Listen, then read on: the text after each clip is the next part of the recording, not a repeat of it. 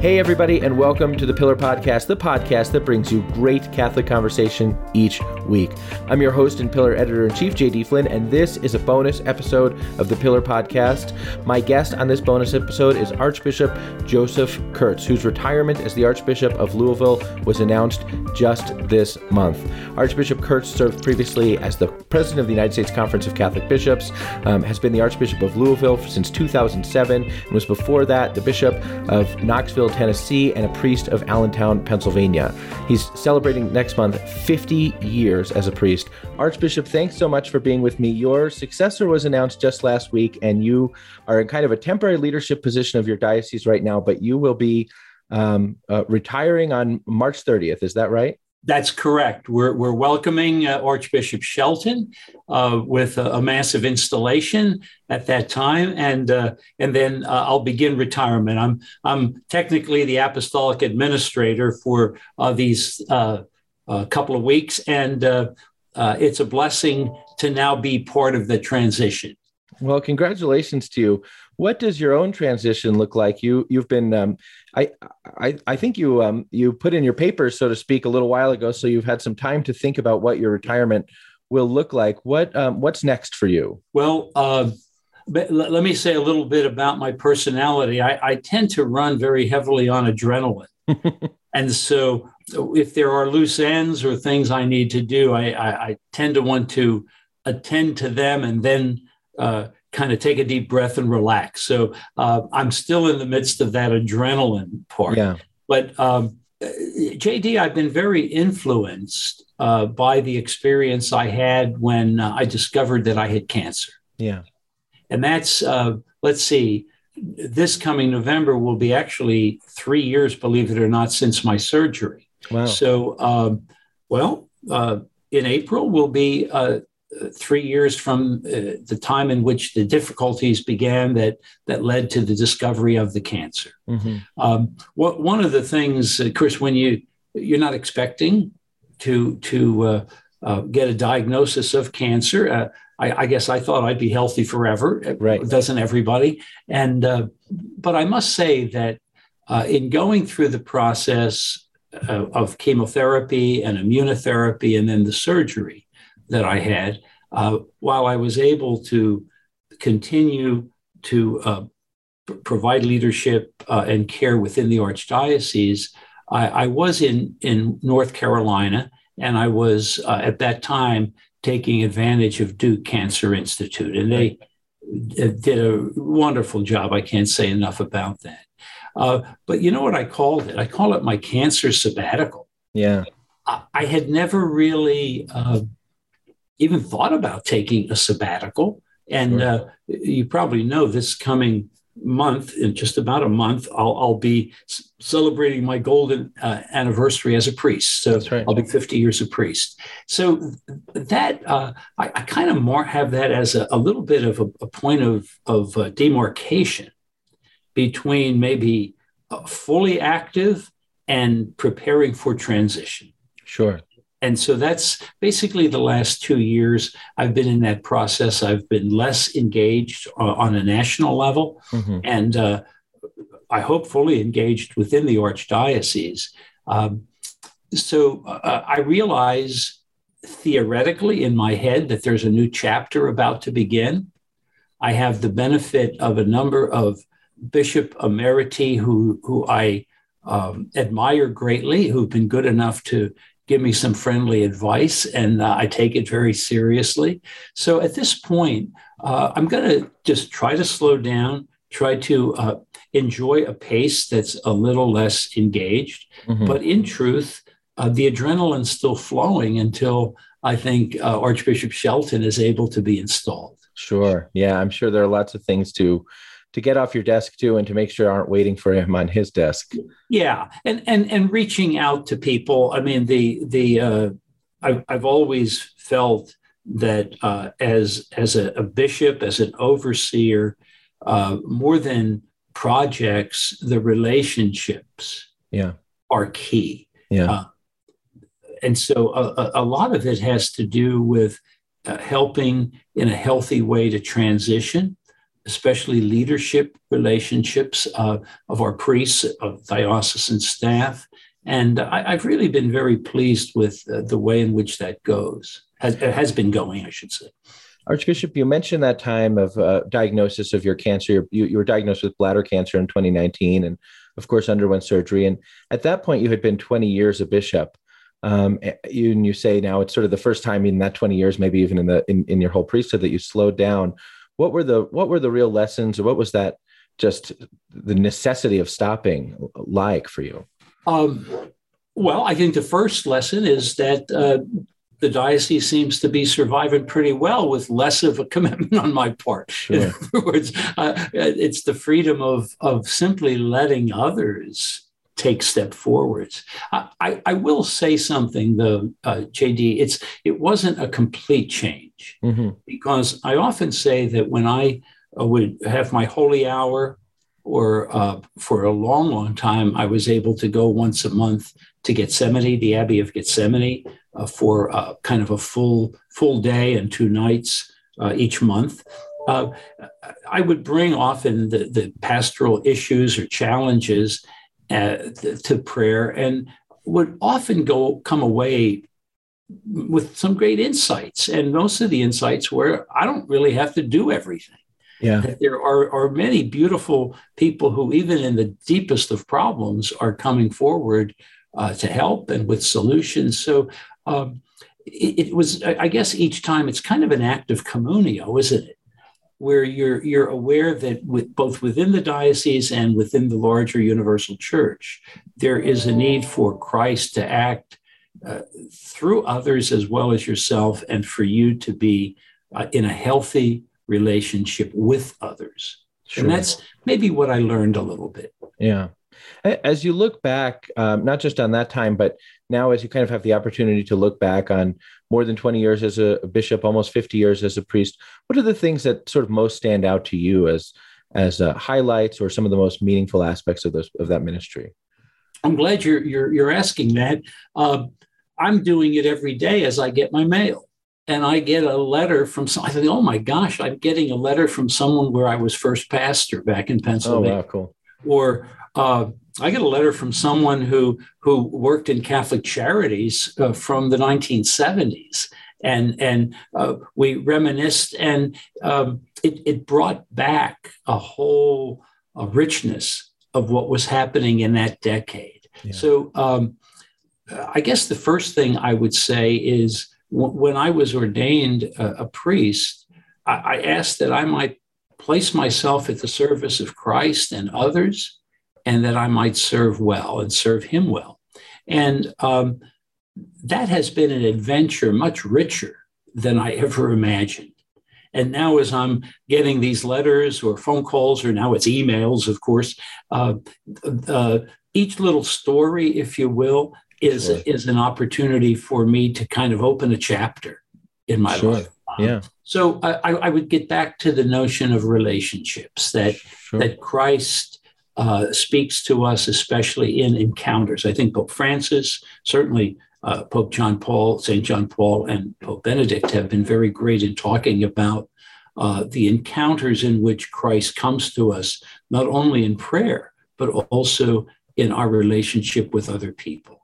And that would be maybe the first lesson, is being able to see how I've been able to minister to others, but they also have helped me in expanding and uncovering my gifts, and helping me getting through the times when I didn't think I had the gifts I needed to be. Sure.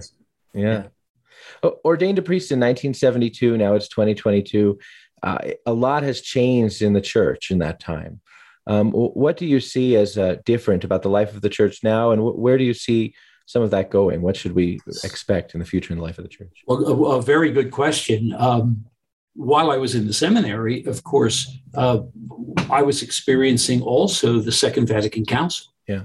And so recall that the council pretty much ended, and the documents began to be explored while I was in theology. Right. So literally, the textbooks changed. Mm-hmm. And but we were in that interim time in which they didn't change completely all at once. Right. The liturgy changed. Mm-hmm. The call for a greater involvement of laity occurred. So a lot of things were happening at the same time. And like any change in the church, it didn't occur uniformly. Right. Some places tended to move faster than others. And I think in my first parishes, I was in 2 parishes before I was sent to the Diocese of Scranton to work at a college seminary. Those parishes had, I would say, great stability. One was rural, and one was in the city of Bethlehem, Pennsylvania. And the role of the associate pastor was fairly clear. You kind of were supposed to bring your ball of energy and really reach out and extend yourself to others. So I think that was a good fit for me. To be able to do parish visitations and to be involved in parish groups. There was also at that time, I think, a healthy ecumenical attitude, as I recall. There were a lot of opportunities to serve others. And even though I was not yet in Catholic Charities work, my tendency was to reach out socially to others and get engaged in what's happening in the community itself. Yeah, I remember when I was in the seminary, I guess a canon lawyer, I forget who, this is good compliment to you, said, now remember that when you are sent to a parish, that territory, you're serving all the people, not just Catholics. That's right. So I took that very seriously. I thought that was a beautiful image of reaching out to serve all humanity, to allow the grace of Christ through me to touch others. Yeah. So very institutional. I don't think it has so dramatically changed that there are not strong institutional presences. Last night, I confirmed 75 young people at St. Bernadette Church and read their letters ahead of time and interacted with a full church of people. There were a lot of similarities between the conversations there and the ones I had when I was first ordained in 1972. But I do think that certainly expectations have increased, I think, within our culture. I think increasingly people are making active choices of their own spiritual life. I fear that there are some times when the lure of change and opportunity and internet options and shopping and all the things that wrap up into what we call our modern culture and what we also call secularism, it has in a sense, grabbed the voice of people. There's probably more privatization going on now than there was before. I think people tended to join in activities within the community a little more at that time. So I worry sometimes about that isolation. But last night I had the confirmation, and you could have fooled me because there was a great enthusiasm there. And I would say among the young people, they were all 8th graders. So among them, their sponsors, their parents, et cetera. So has that changed? I mean, what you've seen, like your concern about isolation or maybe less engagement, has that changed your own approach to the formation of priests? Well, that's a very good question. Naturally, we rely very heavily on our interaction with the local seminaries in terms of formation of priests. But as we look at the dialogue and the way in which we look at how we choose seminaries or how we interact with seminaries, I would say the desire for a priest who is both holy and deeply pastoral, I don't think that has changed dramatically. Perhaps the gifts that someone has today are going to be used differently precisely because, for one thing, the face of the church on parish life is different. You know, you have many more parish leaders. You've many more challenges of a pastor to be able to interact in a healthy way with other leaders. I think much more than when I was first ordained as a priest. We didn't have all that many parish leaders. The staff was not necessarily large. The paid staff certainly was not large in parishes. Right. And except for very defined groups, you didn't have an extreme amount of lay leaders. There's become kind of a rise of a lay professional class between then. Yeah. In many ways, the ecclesial lay ministers, right, I think, has risen. I think the role of deacons and deacons' wives has risen. We had last night 3 very fine deacons and their wives who were part of the gathering, and that's been integrated into the life of the church. Yeah. Archbishop, a lot of our listeners know you or are familiar with you, first sort of came to be aware of you during your time as president of the USCCB. You were president of the Bishops' Conference from 2013 until 2016. What were some of the things that you look back on from the time of your presidency, things that you're proud of, things that you learned in that role? Yeah. Well, of course, a major one was the visit of our Holy Father. That's right. It was really a privilege to be able to prepare for and to welcome Pope Francis to the United States, and that would have been in September of 2015. That's right. So it was right almost in the middle of the time of my 3 years of service as a president.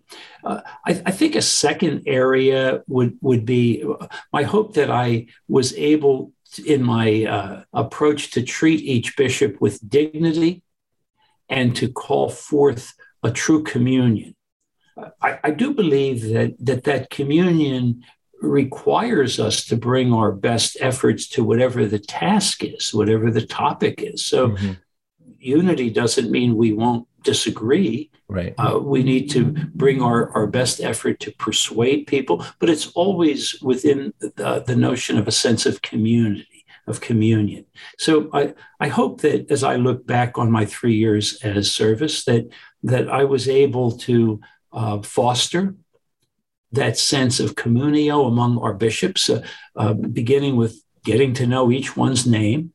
Yeah. It starts with very practical things, sure, but also with taking very seriously the topics that we would need to address as we came together, and to do it in a respectful way, to find ways. Part of my job was at some point to make sure that people had a hearing, but also that the hearings had some conclusion. Yeah. And that's maybe my social work background was of help to me in the kinds of skills that fostered. So I would think of those areas. Naturally, the issues of involvement with the synods were also important. The Synod on Evangelization in 2012, I would have been at that time the vice president, and then the 2 synods on the family were both exercises not only in work in Rome with our Holy Father and other bishops from throughout the world, but also in the interaction with the bishops in preparation for those. I'd say a third thing, and that is the visits that occurred. You know, I was blessed to be able, after Typhoon Yolanda in the Philippines, to officially go to the Philippines. I was able, in the midst of what was then a time of crisis, to go to Ukraine in 2015, to go to Haiti 5 years after the earthquake that was there, to go to Vietnam shortly after I finished my work. I'm probably leaving some important place out too, but those visits in which I was interacting with Episcopal conferences and others throughout the world was a way of participating in, I think, the universal aspect of the church. You mentioned first, right off the bat, fostering that unity and fostering communion.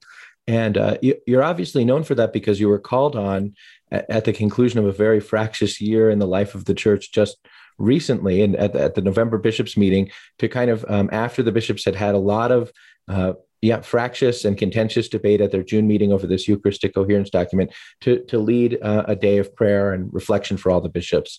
How did you approach that? That was a really hard year, I think, for the church. I looked at the readings for the day. I thought it's always to begin with the Lord speaking through sacred scripture. Right. I also reflected on the notion of being a Barnabas, of being a son of encouragement. By some coincidence, I had, I think it was in the Cathedral of St. Louis in New Orleans, my first June happened to be the feast day of St. Barnabas. And so I had preached on that. And I guess I was blessed that most of the bishops didn't remember that homily.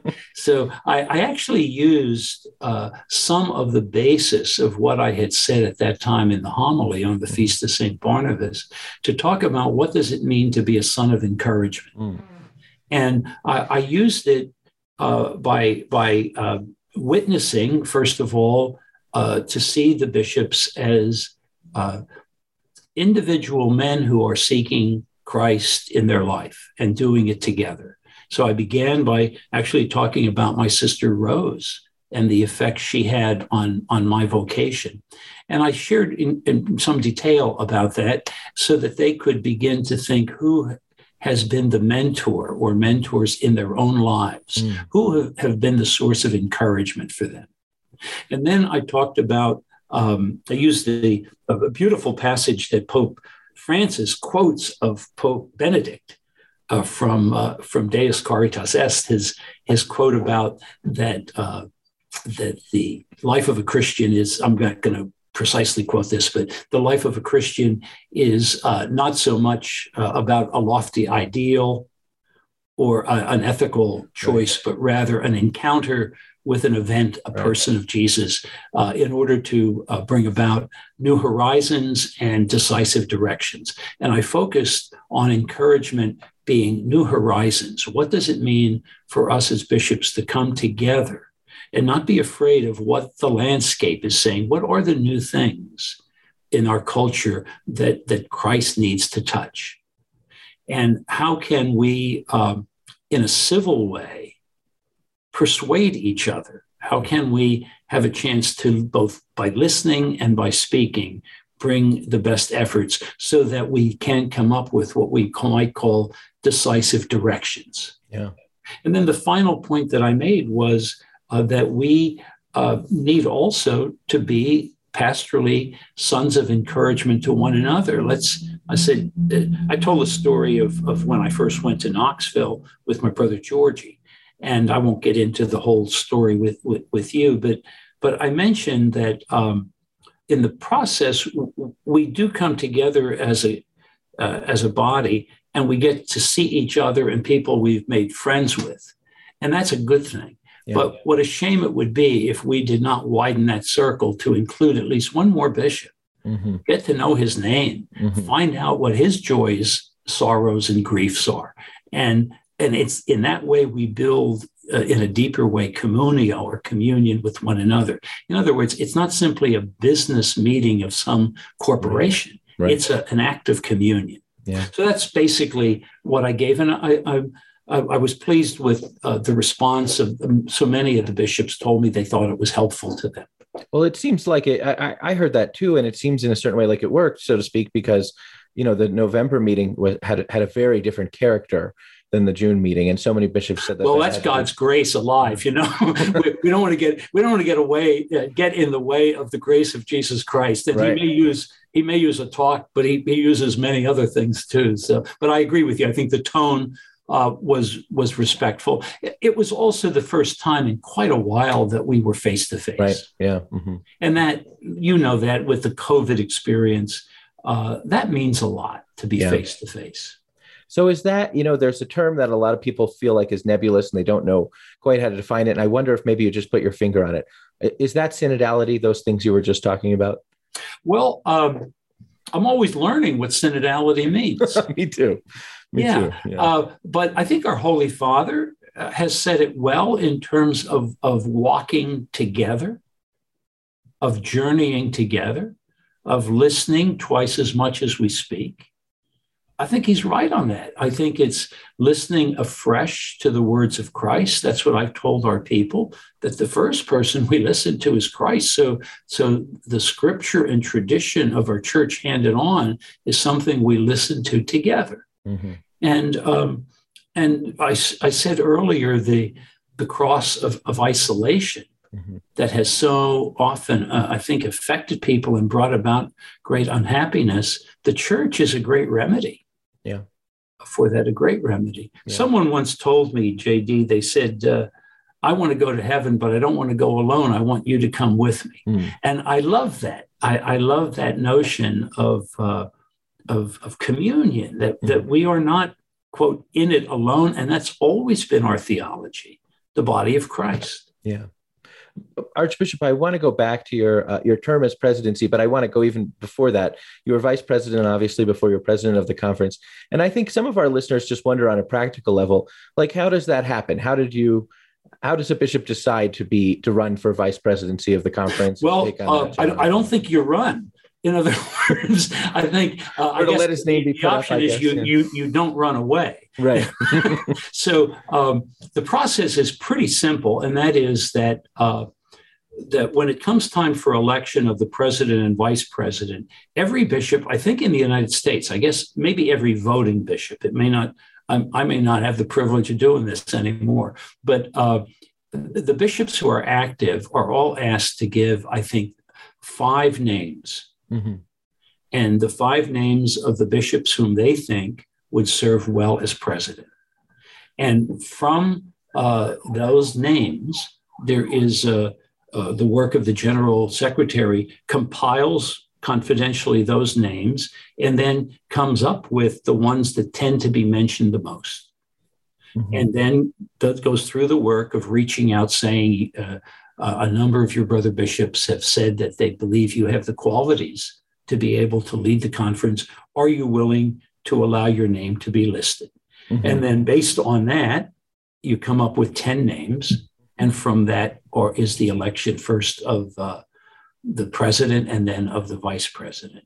There is a process, I believe, that the only thing I can't remember is usually whenever there's a vote, you have a chance to have a name mentioned from the floor. From the floor, that's right. I got to tell you, I'm now blanking on that. I'm not sure if that happens with this list of 10 or not. Yeah. But the point is that you're really not running as much as you have an option to run away.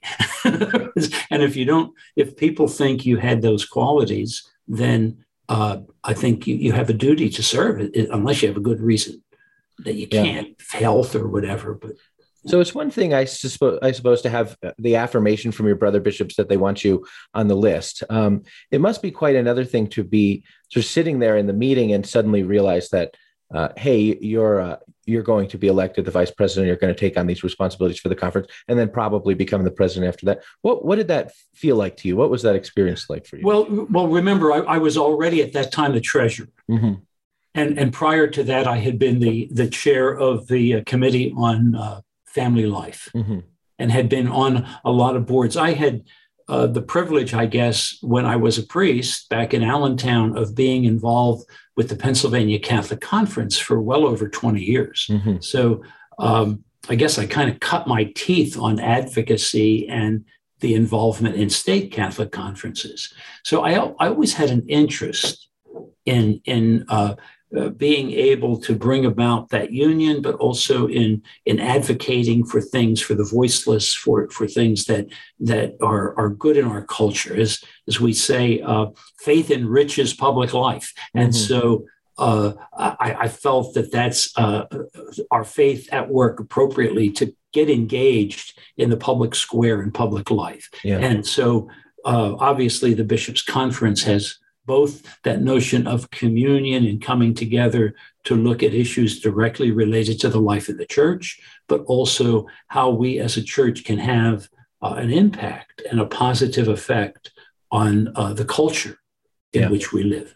So I had an interest in that. And I guess I maybe from my parents got the ability of not to say no, to say yes to things if you can. And I just kept saying yes. Yeah.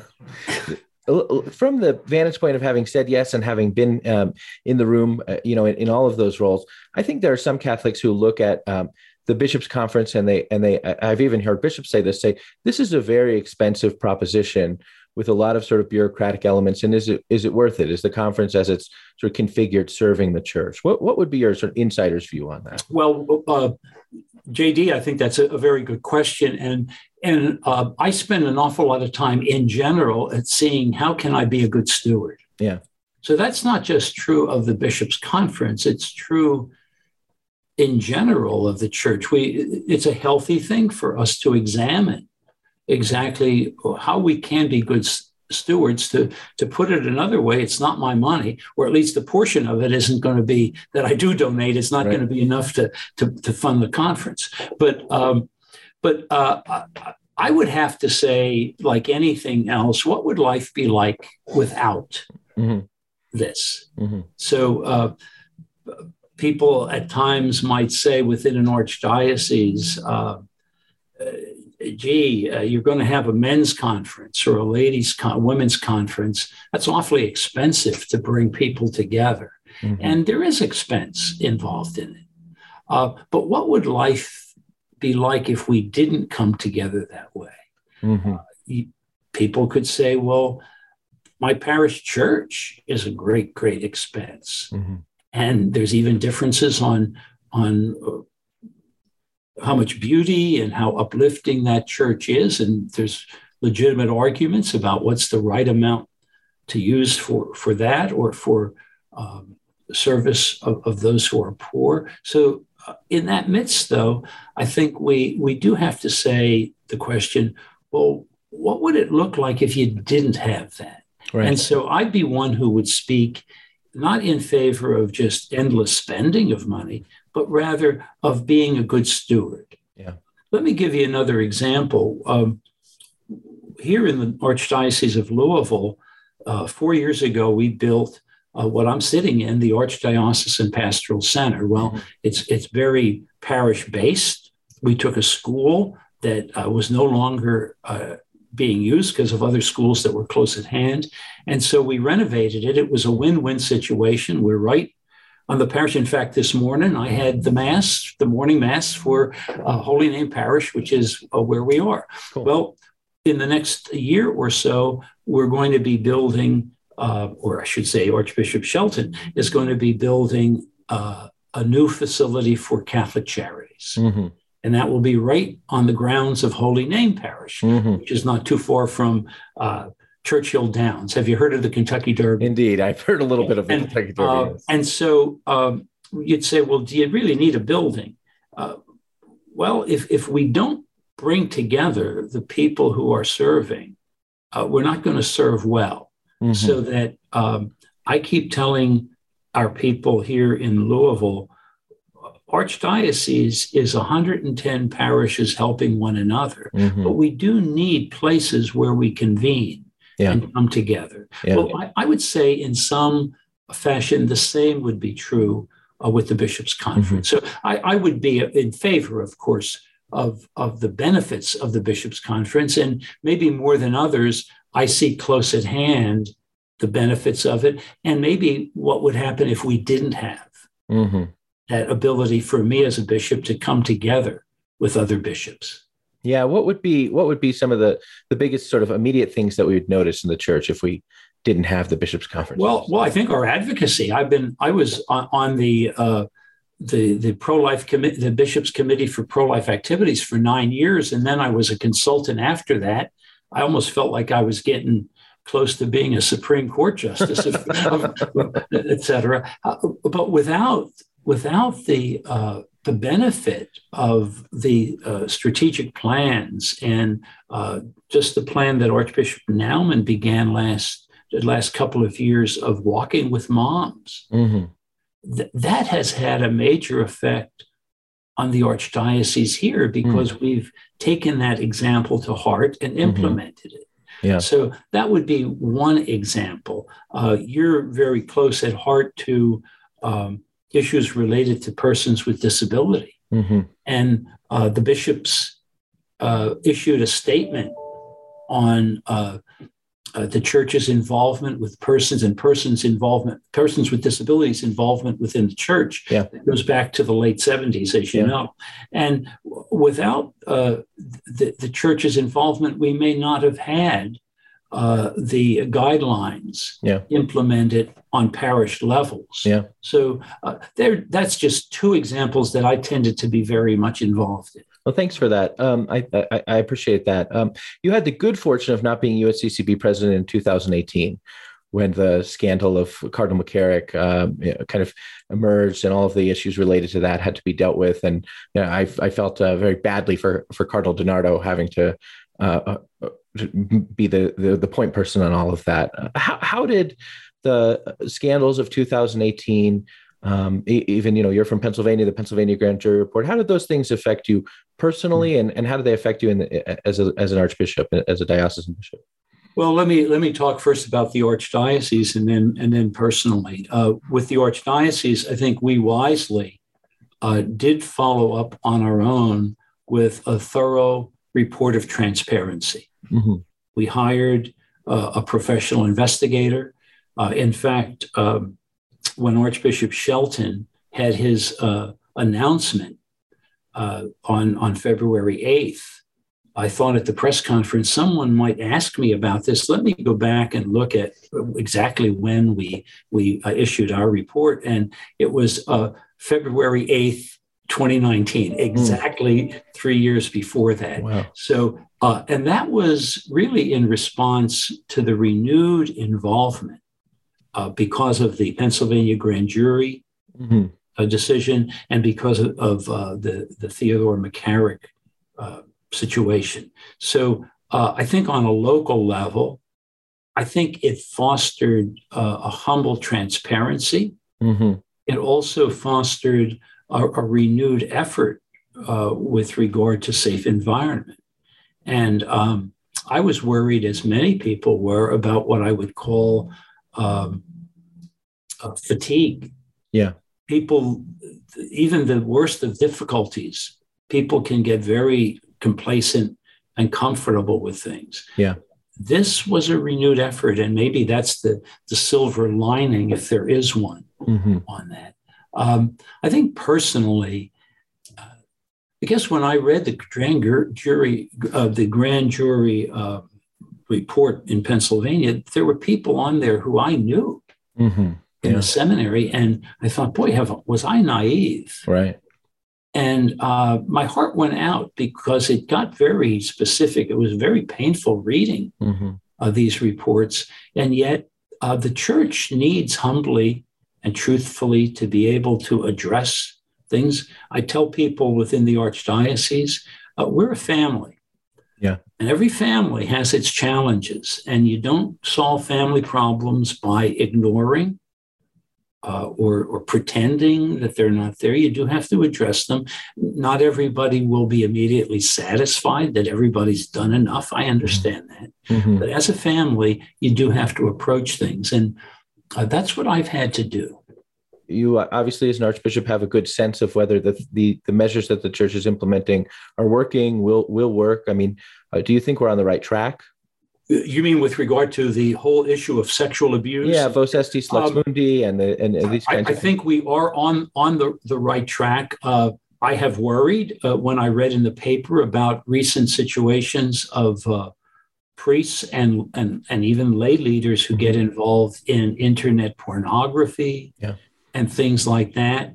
I guess it's the power of addiction and the sinfulness of addiction. Because I think to myself, how could someone not be aware of the great harm that they may cause to people? How could they not now be aware of that?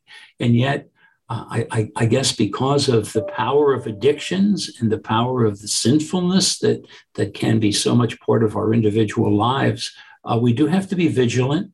But we also have to, with joy, say, Christ gives us the grace to be able to serve well. So I think at the end of the day, I'm sure we will continue to improve the way in which we as a church both exercise good, ethically sound pastoral care of people.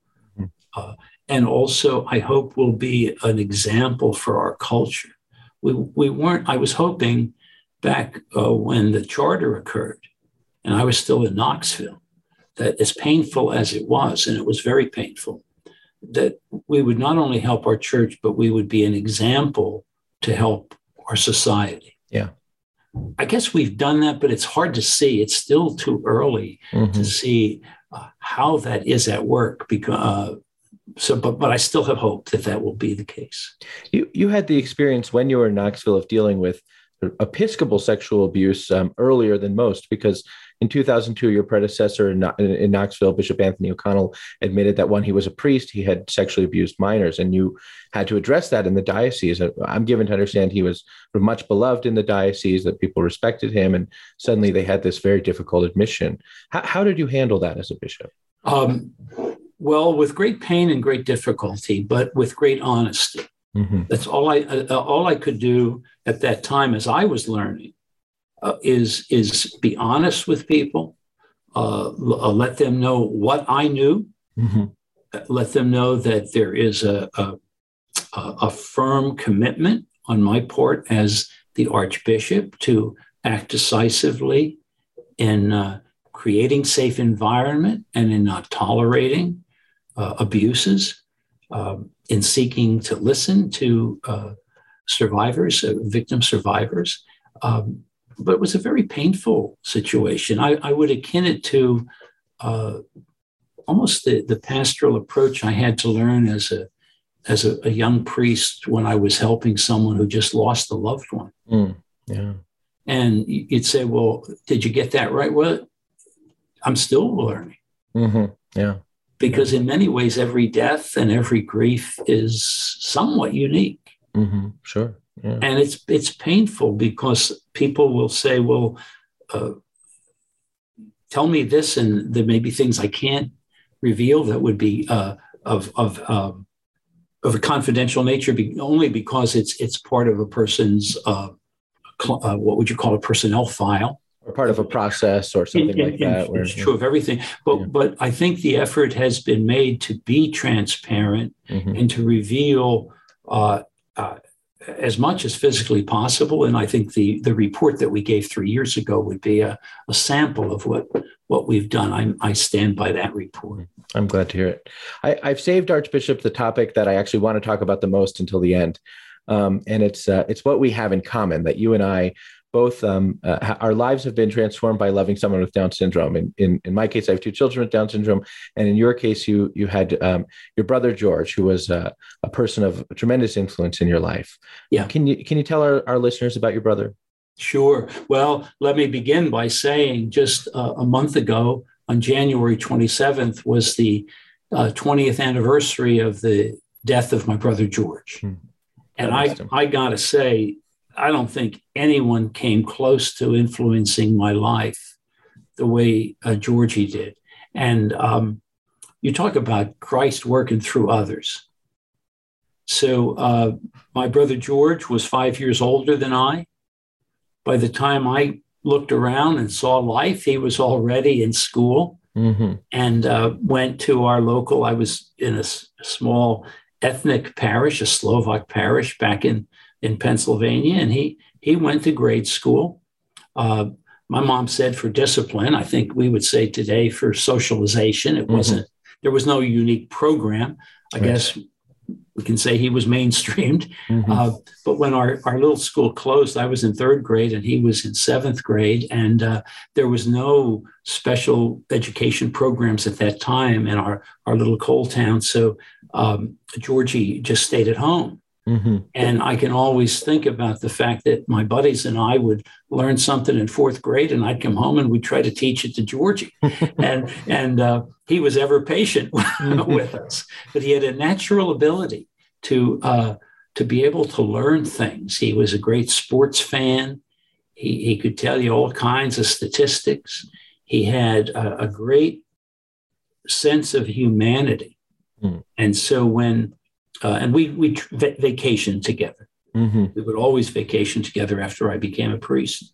When our mother died in 1989, I was then a pastor of a parish as well as director of Catholic Charities. And the bishop, I had asked if it would be all right if my brother Georgie would come and live in the rectory. And he of course, was very good with that. So George and I lived together for about 11 years in 2 different rectories and in a bishop's house. And people would say when I was going on vacation, Father, we're going to miss you, but we're really going to miss Georgie.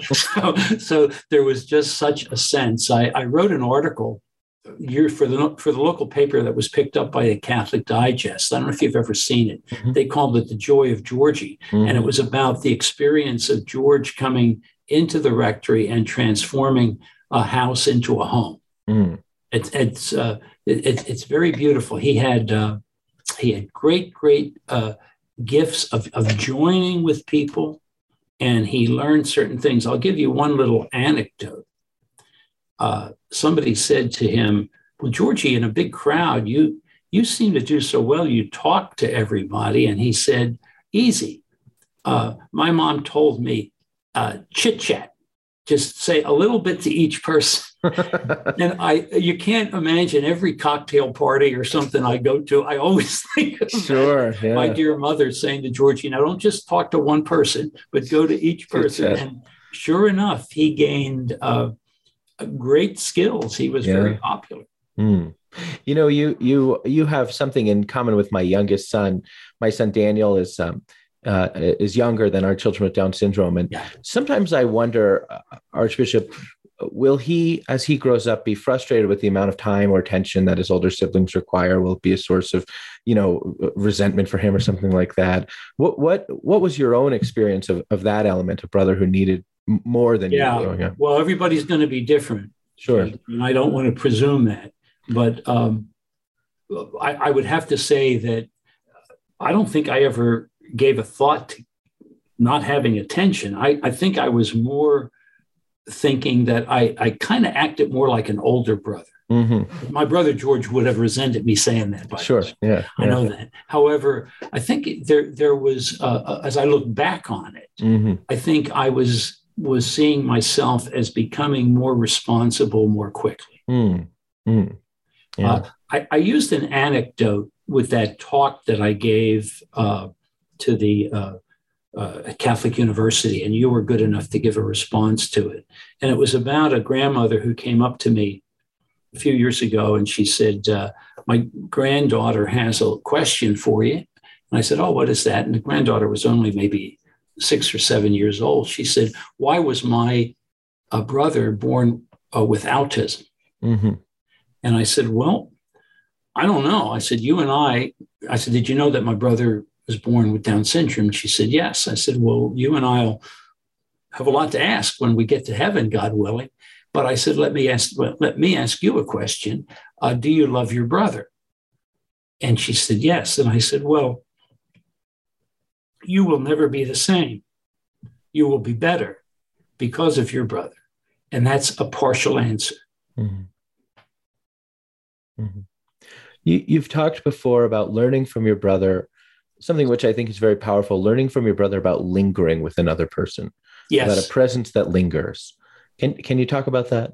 Sure. Well, I discovered that at the end of the St. Luke's account of the visitation, when our Blessed Mother went to visit Elizabeth, it was always there, but it just didn't hit me until the one time I read it. It said, and Mary stayed with Elizabeth for 3 months. And I thought, oh, I always pictured Blessed Mother going in, coming out.